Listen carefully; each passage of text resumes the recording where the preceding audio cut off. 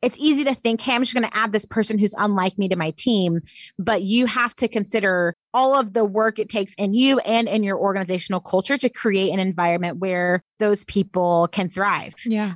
To take it out of like the organizational leadership context, I think of it for any relationship or friendships or a marriage. It's like, yes, I want to go have a spouse. Well, do you want to do the hard work it takes to maintain that relationship? Or, hey, I want these people to be my friends. Are you willing to do the work to cultivate an authentic relationship with those people? It's the same thing when it comes to diversifying our organizations. What are we willing to do? How are we willing to change, to adapt, to actually serve people who are not practiced at serving? Welcome to Business with Purpose. I'm your host, Molly Stillman of Still Being Molly, and this show is all about bringing you the stories behind the brands, companies, and small businesses that are changing the world. Each week, I get to sit down with an entrepreneur, a CEO, a nonprofit director, a community leader, or just an incredible person who's trying to make a positive impact not only through their personal life, but also with their career. My goal is to show you that no matter what you do for a living, you can make an impact wherever you are. My guest this week is Bethany Wilkinson. She is a writer, leader, and social entrepreneur who has dedicated more than a decade to exploring the intersections of community, racial justice, and social change. Bethany began her career as co-founder of Atlanta Harvest, a high-production development farm, on a mission to create jobs and strengthen economies in disadvantaged communities. She then founded G-Race Dialogues, a faith and community-based initiative designed to support individuals and organizations pursuing racial reconciliation. Bethany expanded her research and broadened her reach after joining the team at Plywood People, a nonprofit in Atlanta, leading a community of startups doing good. As part of her work in diversity and cultural change, Bethany is an invited speaker at major conferences and top global companies. She is also the host of the popular podcast, The Diversity Gap, and is the founder of the Diversity Gap Academy, an online learning platform for leaders seeking to pair their good intentions for diversity with true cultural change. Bethany and I had such a great conversation. We have a lot in common as we are both homesteaders, so we talk a lot about that. And she just has such an incredible insight into what it looks like to really make true cultural change when it comes to diversity. I know that all of you are going to learn something from this episode. So without further ado, on to my conversation with Bethany Wilkinson. Bethany, welcome to the show. I'm so honored to have you here. Thank you for being here. Of course, I'm so excited for our conversation. I'm so excited about this. Now, obviously, there is so much about you and your work and so many things that I want to get into. I'm going to have you give us the Bethany 101, all of that in a minute. But there's something I have learned about you in my light to moderate internet stalking that we just have to talk about it first because it's very top of mind for me. It's a big thing that we have in common, and that is you are a homesteader. I knew you were going to mention that. I know. Yeah. So, and we also are homesteaders. We live on a small farm here in North Carolina, and there's just something about the homesteading community and people who homestead who there's this like kinship. Totally. So tell me first about your homesteading journey. Like, when did you guys kind of decide that this was something that you wanted to do? When did you guys start? All of that. Absolutely. Great question. I love it. We could just talk about homesteading the whole time because I want to learn from you. So my husband and I, we met at a garden center. We both worked at this organic garden center and selling plants and like designing and installing gardens for elementary schools. And so I think we always knew that it would be a part of our story. And predating us being a couple and then, getting married and all those things, I grew up on a farm. So I grew up in middle Georgia. Yeah. In a pretty small town. And I just think of my dad, who was kind of the driving force for all of our farming escapades. And it started out small. We had like 1 acre with a few chickens, and then we got, more acreage. And now we have like alpacas and pigs and goats and all the things. And now there's more acreage. And so, yeah, it's just it's in my story. And as I do more research, even knowing my own family's research, I'm realizing that, both of my paternal grandfather and my maternal grandfather, they were both farmers. And so I'm realizing that this is a legacy I've inherited. And my husband and I, again, met at this garden center, love gardening, love farming. He's still a farmer. That's what he does. He's an organic farmer full time. And then I don't know, maybe a year and a half ago, we bought this beautiful acre of land and decided to build a house because I did not enjoy shopping for our house. So I was like, let's just build one. Yeah.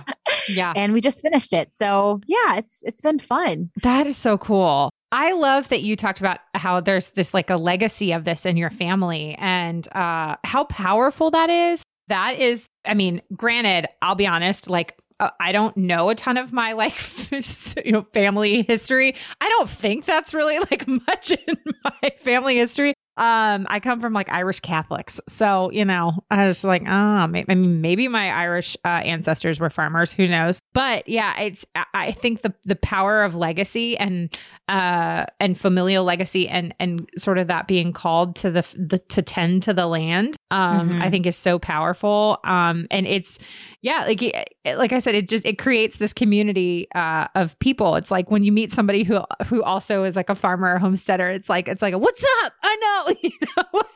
Yes, I know what your lifestyle looks like. So you guys just finished your house. What do you guys have on your homestead currently? Like what's your current homestead status?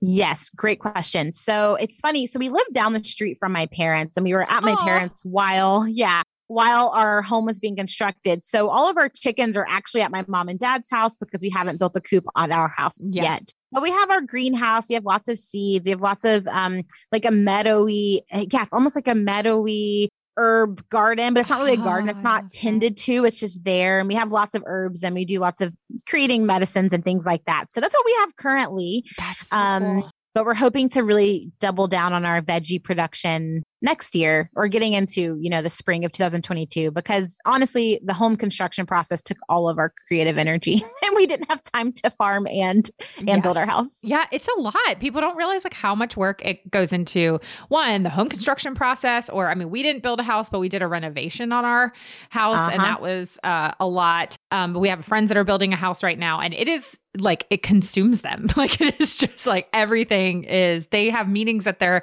house for like 2 hours a day, I feel like. But that is amazing.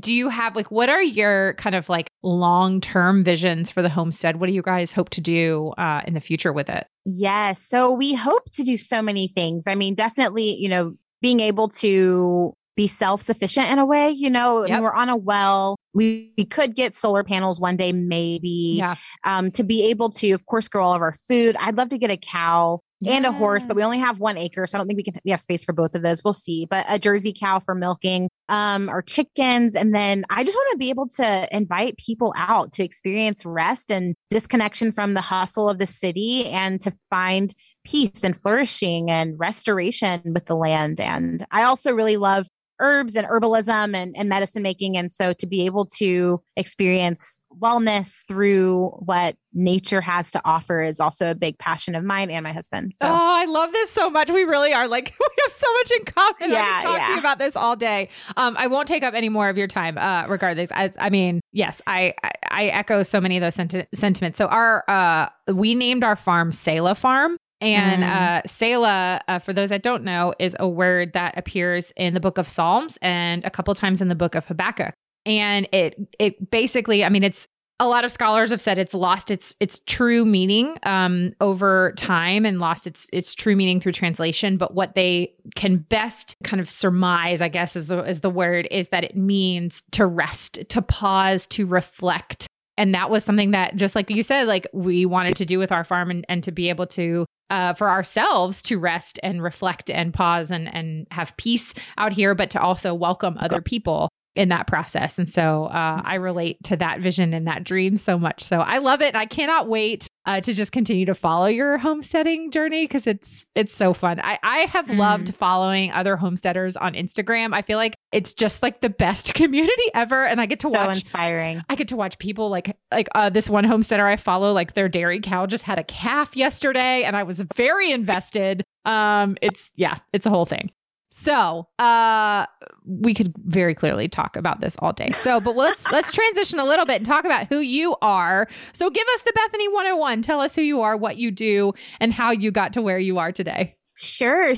Well, I am definitely a homesteader, as we've covered, but I'm a facilitator. I am a racial justice educator. I am a champion of organizations and leaders who are seeking to align their values for diversity and racial justice with their practices, their policies, the cultures they're creating on their teams. And so I spend a good bit of time talking to leaders and talking with organizations and coaching teams on how to create organizations that can be more supportive of diverse groups of people. Yeah. I guess, after I finished that thought, I was like, oh, how did I get to that? Well, that was going to be my next question was what led you to that? What created that passion within you and also gave you the skill set to really, to do it in such an effective way? Yeah. So I ended up in this work really just putting one foot in front of the other and doing what I could to be of support to my communities at the time. And I don't know that when I think of my time in college or even prior, I don't remember there being a moment where I said, hey, I'm going to go do this with organizations. It was more so, hey, I'm a part of this organization. I have this training. I studied education and sociology in college. And so and theology after that. And so I'm like, I have this training. I'm a part of these churches and these nonprofits that don't have the language or the perspective to engage issues of racial injustice in ways that are robust and authentic and sustainable. So let me fill this gap because I can. And so I did that for a few years, specifically working with my church and with other nonprofits in the city. And then in my most recent full-time role, I was working with a nonprofit that supported social entrepreneurs. And one of the gaps that many of those social entrepreneurs was facing was, hey, how do we deal with this racial injustice thing? How do we learn about other people without making them feel tokenized? How do we do this thing? How do we close this gap? And so I initiated the Diversity Gap, which is now a book and a podcast. Yes. So I initiated research for the Diversity Gap as a project to help myself better understand the gap between our good intentions for diversity and the impact, but to also ultimately help other people understand it and then hopefully lead in new ways. Oh, that's so cool. And I love how you kind of found yourself in this position where you saw this need and then you had a skill set that basically filled that need. And I love entrepreneurs, business owners, and leaders who do that and do that well and do it in a way where they're like, I really want to fill that gap, so to speak. And there you are, the diversity gap. You, like you said, you have a podcast, you have a book, which is awesome. Congratulations. I know that writing a book is such a massive undertaking. So congratulations on that. I'm giving you my standing ovation round of applause. For birthing a book baby, because it's a big deal. So as you began to fill in that gap and as you began to work with some of these organizations, what were some of the challenges that a lot of these organizations were facing that were kind of a common thread among them? Yeah, I would say the biggest common thread, there are many challenges, but one of the biggest was that many leaders in the face of a racial crisis or a big, race-related issue in the news, their go-to action would be, let me diversify my team. Let me diversify my board. And while that intention was really powerful and positive and perhaps even effective and good, what leaders weren't considering was, hey, does my organizational culture actually support people who have a different cultural perspective than my own? Do I have policies and processes to hold space for the humanity and dignity of people who I don't have actually in my life, Yeah. And so I think that was the big gap. It's people think that just adding more diverse racially, in a variety of ways. There's lots of kinds of diversity. It's easy to think, hey, I'm just going to add this person who's unlike me to my team. But you have to consider all of the work it takes in you and in your organizational culture to create an environment where those people can thrive. Yeah. To take it out of the organizational leadership context, I think of it for any relationship or friendships or a marriage. It's yes, I want to go have a spouse. Well, do you want to do the hard work it takes to maintain that relationship? Or, hey, I want these people to be my friends. Are you willing to do the work to cultivate an authentic relationship with those people? It's the same thing when it comes to diversifying our organizations. What are we willing to do? How are we willing to change, to adapt, to actually serve people who are not practiced at serving? Yeah. Oh, that's such a great perspective. And I love that you kind of talk about that sustainability aspect, and which made me just kind of think of And I'd love for you to just share your expertise and kind of perspective on this, because I think this is something that can get lost in the discussions that we see in the media. And the media, as we all know, just loves to like just hop on whatever is like the hot topic at the time. And, something will happen in the news and then it just dominates the news. And then everybody has this like knee-jerk reactionary thing to like make themselves feel better. And it's just like, well, I'm doing something because I posted a black square on Instagram or whatever it is, when that doesn't actually create sustainable change. And so you get all these people that just like get all riled up by the media, and then eventually something else comes along and then the news cycle dies out, and there we go from there.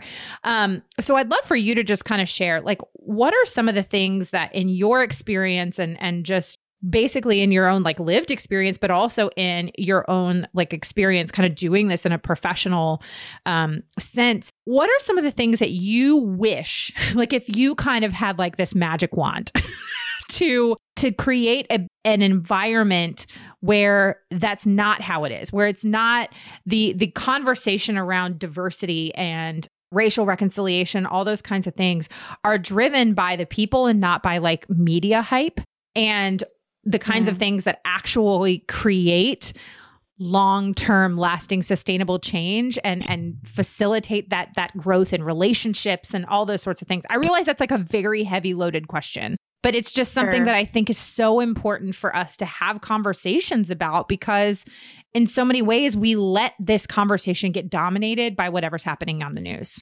Yes, that can definitely happen, especially if you aren't living, if you're not experiencing the harmful effects of racism. It is very easy to turn it on and off. Yeah. I think about the way I break it down in my own mind, and maybe this will be helpful to the listeners, is I think of it like an iceberg. And so if you have an iceberg, at the tip of the iceberg, what you see is diversity. So that is, the pictures that are on the website or the faces that you see on the board or the black square on Instagram. It's the stuff that you can see, you can count, you can measure. Mm-hmm. And for many people, because it's so obvious and visible, that's where they start. And then for some people, that's where they stop. It's like, what can we see above the water? But for those of us who are seeking actual transformation, the invitation is for us to go deeper into the iceberg. And so if you get a little bit deeper underneath the water, I would say underneath diversity, you have reconciliation. So you have practices and habits around building meaningful cross-cultural relationships, around practicing authenticity, around understanding your own cultural and social location and what that means for others. You're really doing a lot of the interpersonal work to make the diversity you see above the water sustainable. But then if you want to go even deeper, I say at the base of that iceberg is where we're starting to talk about liberation from oppressive systems in general. And so we're asking, how was this entire thing designed, and who is benefiting from these systems and who is not benefiting, and what's our history and who has the power? And you're asking completely different questions when you're at the base of the iceberg. And the tricky thing in a performative culture like ours, where we are only really where our value is so tied to what people can see. What's tricky is that the work of actual healing and the work of actual liberation is so deep that no one can see it. Oftentimes it tends to be really personal. It's what's happening, with your bank account, with conversations with friends. It's not the shiny stuff that you see on the internet. And it's really difficult for some of us to sustain work that we're not being applauded for, I think. And that goes for all of us in a lot of different ways. And so I would say to anyone who is thinking about, hey, I want this for myself, I want this for others, like think about it. Where am I in my process? Am I just in this diversity piece at the top of the iceberg? Is that getting a lot of my energy? If so, how can I continue to deepen? And then how do I sustain when nobody's patting me on the back for it? That's the really tricky part. Oh, that's good. And man, you're right. That is something that can really be applied to so many aspects of our lives, is how do you create those sustainable habits, those sustainable, make those changes that nobody can see. I mean, I come to looking at all things through the lens of faith and as a lens of being a Christian. And I, one of the things that I always think about is when Jesus says, like, don't let your left hand know what your right hand is doing. And like, and the importance of that and how that applies to so many things. And, but that in that, like you said, we live in a performative culture where like people want to get pats on the back and comments on Instagram, like, you're just so awesome. And people want that, but that isn't what necessarily creates that lasting change. So I know that one of the things that you specifically work with, with organizations is helping organizational cultures, participate and create in an organizational culture where people from various racial backgrounds can grow in their purpose. And you're creating that change down at the bottom level that then affects the rest of the iceberg. Talk to us about that. And what does that look like? Yes. So organizational culture, I mean, there's a lot of people who do a lot of work around culture specifically that I think are really excellent. When I think about culture, I think about, the stories we tell ourselves, like who are our heroes, who's the villain, who's the victim. I think about the histories that we all come from. You mentioned being descendant from Irish Catholics, and I'm a descendant of, African-American people in the South, and how those stories and ways of being affect how we lead and how we show up in the world. But what I really love to do for organizations is to break it down into values. And values, I love Patrick Lencioni's definition. He says that values are the way that you behave. And so how are you showing up at work, in your office? What are your values? What are you prioritizing? And a lot of excellent researchers have done a good bit of work around the values of a supremacy culture.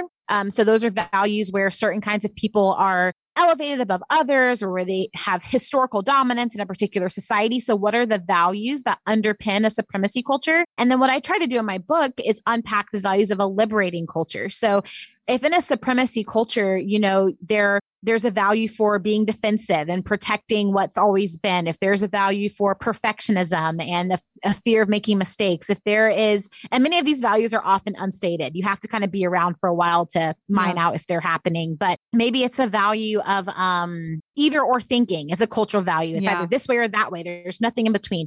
Those values tend to maintain a culture where groups of people can maintain dominance. A liberating culture, however, it values different things. So what would it look like to value practice over perfection, where perfection isn't the goal, but being on a learning journey is the goal? What would it look like to value centering marginalized perspectives? And so instead of saying, hey, I'm the boss, I'm the leader, I know everything, what would it look like to say, actually, I'm not an expert in everyone's experience. I need to learn from someone else. So I really try to do this work around helping leaders think through, okay, what are the values of a supremacy culture that are functioning? How can we disrupt those? And what is another way? What's perhaps a better or more creative way? One of the values of a liberating culture is imagination. So how do we step back and literally dream of a new way to do our work? There are different ways for us to be in the world, but sometimes it takes someone to introduce you to them, to consider what it looks like for you, your community, and your organization. I'm going to take a quick break from my chat with Bethany to thank our partner of the show, and that is Mama Suds. Now, I love Mama Suds. The head mama, Michelle Smith, has been on the show before. They have been a partner of mine for a long time. I use their products every single day. They're incredible. Mama Suds helps label reading moms like me, like you, and hey, dads too, create a safe and non-toxic home for their family by creating synthetic-free household cleaners. One of their incredible cleaners is the Mama Suds Fine Linen Soap, which is the best thing since sliced bread. You can wash your high-quality sheets, linens, delicates, and organic fabrics with a fine linen soap to keep them looking newer and softer longer. All you have to do is use 3 to 4 capfuls for high efficiency machines on a delicate cycle, or 4 to 6 capfuls for regular machines on a delicate cycle. Head on over to mamasuds.com and use the code MOLLY for 15% off your order. Now back to my conversation with Bethany Wilkinson. One of the things that you said that really just kind of struck me, and I think is because I think so many people can relate to some of those things, and being in organizations or in a company or in a church or in a nonprofit or in a friendship group, where all of those things can be like cyclical. But one of the things you said was that the value, the unspoken value of like the fear of making mistakes. And I think that our fear can control us in so many ways that is harmful. But our fear, when we have a fear of making mistakes, or we're in a culture or a community where we fear making mistakes, then that in so many ways inhibits growth and inhibits change. And I think especially kind of going back to what we were saying earlier when we were talking about, the influence that, the media can have on some of these conversations rather than having these conversations amongst people in real life, like, having a conversation with your neighbor, your friend, your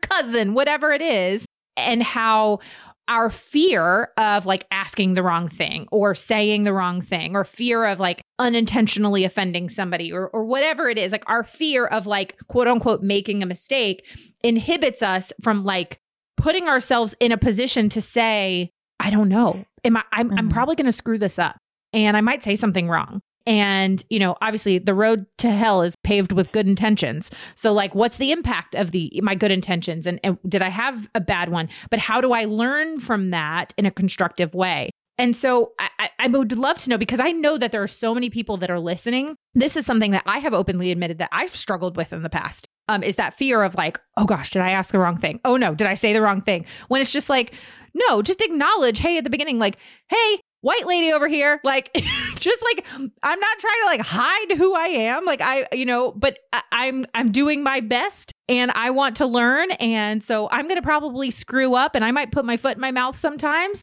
And I'm going to be like, you know what? Oh gosh, I'm so sorry. I didn't know better, but now I know better and I'm going to do better. And we're going to learn from this, and creating an environment where we can all be like that. And I realize, again, that's kind of a very broad sense, but what are some of the things that you would maybe say to somebody who is listening, who struggles with that has that value of fear of making mistakes and saying the wrong thing, doing the wrong thing, asking the wrong question? Yeah. Well, the truth is that you will say the wrong thing. Yeah. And you will do the wrong thing. Mm-hmm. And the real work is, so after you get over that hump of like showing up, saying the thing, doing the thing, I find that the real work is being willing to really receive the feedback. Mm-hmm. Because if you show up and hey, I had good intentions, I said this thing, and now this person is telling me that I did it all wrong, all of the defense mechanisms pop up. Yep. And we tend to shut down. And I think that cultivating a practice of staying open enough to actually receive what might be really painful feedback, or to have the capacity to let yourself be misunderstood, I would say that's where the real work lies, because that defensiveness is so easy for many of us in a lot of different things. But when it comes to race specifically, if you are a white person or a white woman listening, it's like, hey, okay, yeah, you said the thing, you did the work, you showed up, and now you feel like you're being shut down, or you were completely misunderstood. Yeah. It's like, that's where the work begins. That's the beginning of the work that you have to do to keep growing in this conversation. One of my good friends, she co-facilitates workshops with me a lot. She's a white woman from South Carolina, and she's incredible, one of my best friends. And she talks about how early on in her journey, what she had to start to do was visualize that when a Black friend would give her feedback that was difficult for her to take in, she would visualize it as a brick or a stepping stone that's in front of her. And she would just have to mentally decide to step over that brick and to keep listening. Like, oh, all of my frustration, all of my sadness, all of my fear about being misunderstood, it's popped up. It's a brick in my mind now. I'm just going to step over it for now and keep receiving from this person who is giving me feedback that's difficult for me. And so I just think that's really helpful, like that visual, like, hey, my feelings are valid too. And my actual goal here is to understand this person's perspective. So I'm going to put all my stuff, I'm going to step over it for a second and just keep listening to this feedback, even though it's hard. Yeah, that's such a good piece of advice. And I love that that visual tool. But I think, one of the things that I hear you say that kind of is like the what's the word I'm looking for? I don't even know what the word I'm looking for is. Y'all know what I'm getting at. Okay. my synapses aren't firing today. But like underneath all of it is the importance of developing personal relationships with people who look and think and believe and act differently than you do. And because it's in those relationships when we get outside of our echo chamber, our whatever, we've surrounded ourselves with, and we develop those personal relationships with people and friendships and, kind of like sisterhoods, brotherhoods, of people who, make up the beautiful diversity that God has created. that is where you're able to have those personal conversations. And because that tough feedback means more coming from somebody who you love and respect and know, and not that it wouldn't, but it's just like if it's from somebody maybe you don't really know very well, then it's just harder because you're like, well, they don't know me. And it's just easier for you to like shut it down versus in a personal relationship with somebody where, and I mean, maybe I'm like totally off base, but I feel like that's like one of the things I kind of hear you say is just that importance of fostering those relationships. Yeah. And I would add that, I mean, there's different ways to look at it too, because in a situation where you're, say, a pastor, for instance, or you're leading a community, you're leading a small group, or anything where you're in a position of leadership, there might be feedback that you need to receive, but it's not going to come from someone who's super close to you. Yeah, that's true. But if you're shepherding a community, like there might be voices in that community that are uncomfortable for you to hear, but they're actually saying something that's really important. And so I think that it depends on your, the dynamic that you're in and the community that you're a part of. But I would also say a really effective way, like for those who want a crash course in building this muscle, go get involved in solving the problems that communities are trying to solve for themselves. I think that is the best way. Like, yes, build relationships and immerse yourself in as much as is possible in a community that's unlike your own, and just observe and feel what it's like to be in those environments and to pick up on things from literally like as a fly on the wall. Like, I think we can learn a lot from putting ourselves physically in communities that are different than what we're used to. And that again will look different depending on where you live in the country and COVID restrictions and all the different things. But I think there are a lot of ways to get at it. And I like to keep that in mind. Yeah, absolutely. No, that's a great point. And super important. I think that's a good lesson for any leader, is to be able to receive feedback. And I've definitely had experiences just in my own experiences in organizations where, like, when you're working for somebody who just does not listen to their employees, and how frustrating that can be. And that's just as like, just every day, the like minutia of the job. And then when you're dealing with a leader who is just like very clearly not listening to members of a different community within their community who are voicing opinions or voicing concerns or whatever it is. And when that leader has just like completely shut it off, like how that begins to create just an unhealthy and toxic work environment, and how stressful that can be for people. Man, that's so important. Yeah, I think it just goes down to leading with humility. And, some of the best leaders I know are the leaders who just lead with unbelievable humility and value others above themselves, and know that they are only there to lead because of the people who they are leading. That's so key.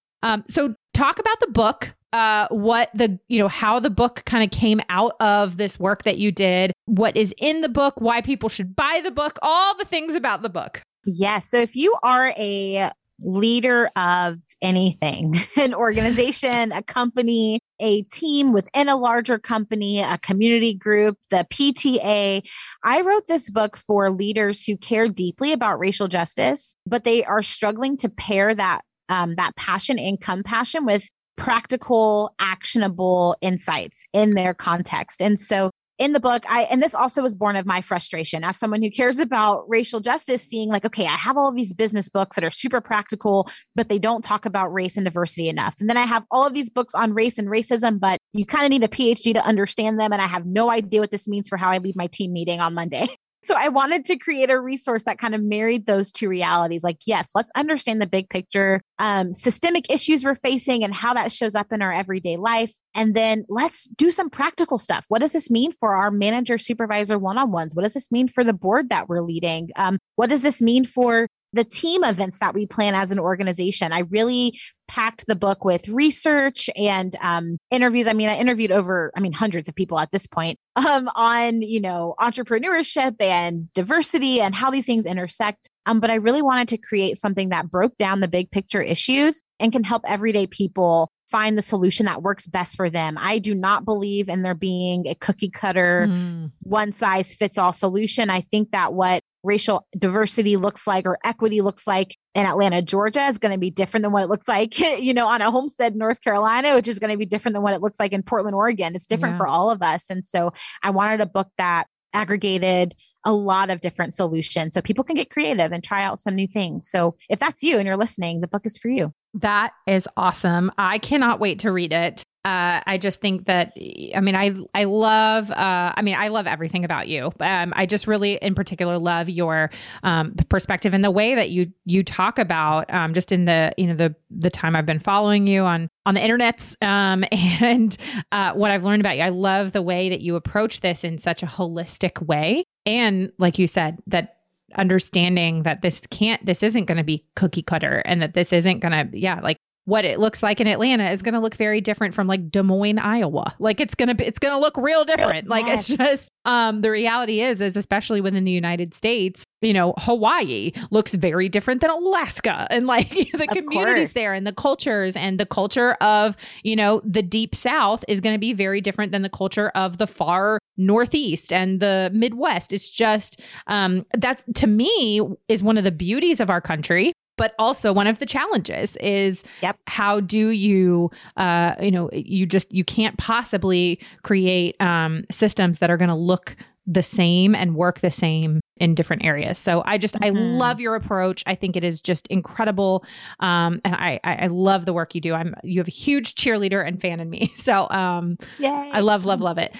Okay. So before we get to the get to know you round, what kind of is on the horizon for you? Obviously I know all the homestead stuff, but in a professional sense, like what do you kind of have as your goals for the next year, 2 years? Oh yeah. I love this question and I hate this question because part of me is like, I have no idea. I just spent 3 years working on this one thing and it's just a brand new baby in the world, the Diversity Gap book. And so I'll spend a good bit more time talking about this work. And I'm really trying to decide what the Diversity Gap should be next. It's been this podcast now. It's mostly right now a content platform. And then of course I do some consulting, but I'm dreaming about ways for the Diversity Gap itself to start to fill that gap with some programming or with something. I don't really know yet. I don't know. In terms of my daily life, it's definitely all homestead though, if I'm honest. Yeah.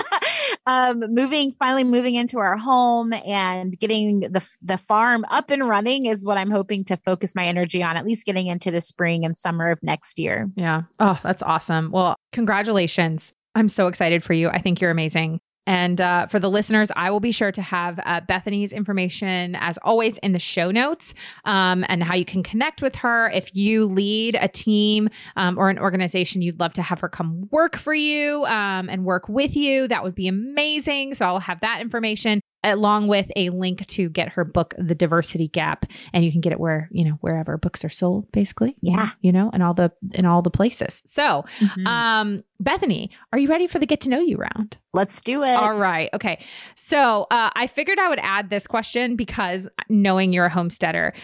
So one of the things that you mentioned that you have a really big passion for is herbs and medicinal herbs. And this is actually something I am really interested in and I know very little about. And I'm kind of like trying to like dip my toe in the water to learn more about. Tell me, like, how did you get into that piece? And like, what is maybe the most amazing thing you've learned in that process?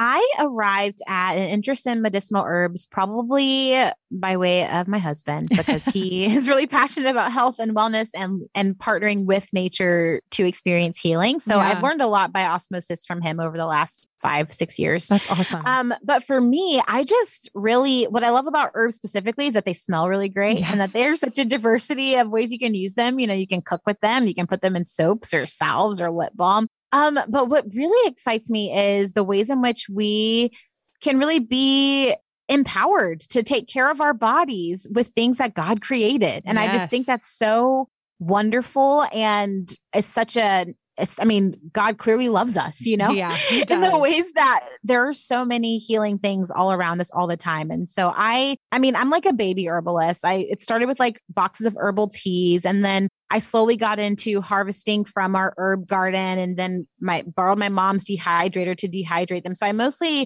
consume them via like as teas. But this week I made like some honey and garlic as a cold remedy. That was nice. And I gave some to a friend, like, hey, if you're feeling under the weather, take a teaspoon of this. If you have an active infection, take 4 or 5 teaspoons. Garlic and honey are really powerful.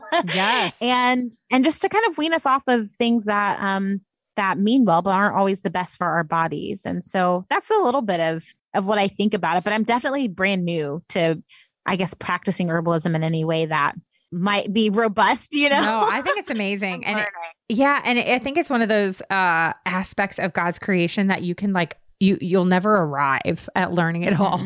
And just continuing to, it's really interesting. I'm actually doing a study in the book of Matthew right now. And we're going through Jesus's Sermon on the Mount. And one of the things, when he talks about, you are the salt of the earth. And we were having this discussion on like, well, what does it mean? Like you are the salt of the earth. And like, why would he have used such a kind of at the time, a very kind of strange thing? Like people were like, what does that mean to be the salt of the earth? And it was talking about like all the different uses for salt. Like if we really break down all the different uses for salt, salt is a preservative. It helps keep meat from decaying. And then one of the other things I thought that was really interesting is if you mix salt and honey, it helps with infection and like wounds, and it heals. And there's a nurse who's in my discussion group, and she was saying that to this day, like she works in a hospital, and she said a lot of times if we have like an opened wound or a sore or some kind of infection that is just not really healing or responding to antibiotics, they use honey and salt, which I think is so cool. That even like they're like, yeah, like sometimes like the old school stuff like honey and salt or honey and garlic, like it works. It's amazing. Truly amazing. Okay. So I also know you're an avid reader and you love to read. Do you have a favorite book of all time, or is that like basically trying to like pick a favorite child? Yeah, definitely like trying to pick a favorite child. I will say the book that has been my favorite over the past probably 3 or 4, maybe 5 years is called Let Your Life Speak by Parker Palmer. Okay. I'm writing this down right now. It's 6 chapters. Parker Palmer is like this 80-year-old Quaker who lives, I think, in Pennsylvania. I think he still lives there. I love learning from my elders. And so the older, the better is how I tend to feel about it. But it's amazing. I read it multiple times a year. I buy it for all my friends. Reading it it changed my life. And so that's probably my favorite. I love that. I had a conversation with somebody who was saying he kind of studied under Eugene Peterson, like the man who translated the Message translation of the Bible and wrote, a ton of different books. And one of Eugene's kind of like sage wisdom advice was like, read the dead guys, like read the stuff that like by the people who have died or like the elders. And I think there's such value in learning from people who've lived it, like who've just, they've experienced all the things and they're done with shenanigans. Like they're just, there's no shenanigans allowed. I love that. All right. I'm adding that to my list and I will, I'm going to go get it today. Okay. Are you a music person? And if so, what is the best concert you ever attended? Ooh, I'm not a big music person, but I do love live music when I go. I would say my favorite concert was Rising Appalachia. Ooh. They're like a folk band. It's a sister duo based in Atlanta, but they've traveled all over at this point. And they often do like a Christmas show here in Atlanta. And it was just one of my favorites. It was just the best night, going and dancing, and I just loved it. I love that. That sounds so fun. I also love live music and have not been to a live show in far too long, as all of the COVID things were canceled. So So who knows? One day we'll get back out there. Okay. And then my last question is the question that I ask all my guests. And that is, Bethany, what does it mean to you to run a business with purpose? It means showing up every day in service to my clients and community with as much authenticity and generosity as possible. I am, especially as a Black woman doing work related to diversity and race, it's really important for me to always be evaluating how this work and these conversations are affecting me as a person, just to make sure that I'm well. Yeah. And I want to bring my best self to those that I'm serving with my work. And so as much authenticity and wellness and care that I can send to myself, the better I'm able to show up for the clients and community that I serve with my work. That's so good. Okay, I'm going to ask a follow-up question. I almost never ask a follow-up question after this question. Actually, I never do. But I want to ask you, like, what does that look like for you when you really take care of yourself, like, and make sure you're showing up well? Like, is there something that you do just for you that really kind of renews you, rejuvenates, fills your cup, all that kind of stuff? Honestly, it's many things. Part of us building the homestead was needing a place that could be a bit of a sanctuary. And so for me, it's been really important to build an entire life that's full of things that are nourishing. So whether that's, a really great bath or having a really beautiful and creative office space to write and to connect with God and with others, to the time that I spend, working on my sourdough. That's a new adventure that I'm on. Ooh. I think it's helped me a lot to have this entire existence that's not tied to the outcomes I'm generating for other people, but is really just nourishing me, body, mind, soul, and the people that I love the most. Oh, I love that. I love that. Bethany, this was such a gift of a conversation. Thank you so much for being here, for the work you do. Like I said, I'm cheering you on. Can't wait to watch your homesteading stuff. I can't wait to read your book. You're incredible. Thank you for being such a gift. Oh, thanks for having me.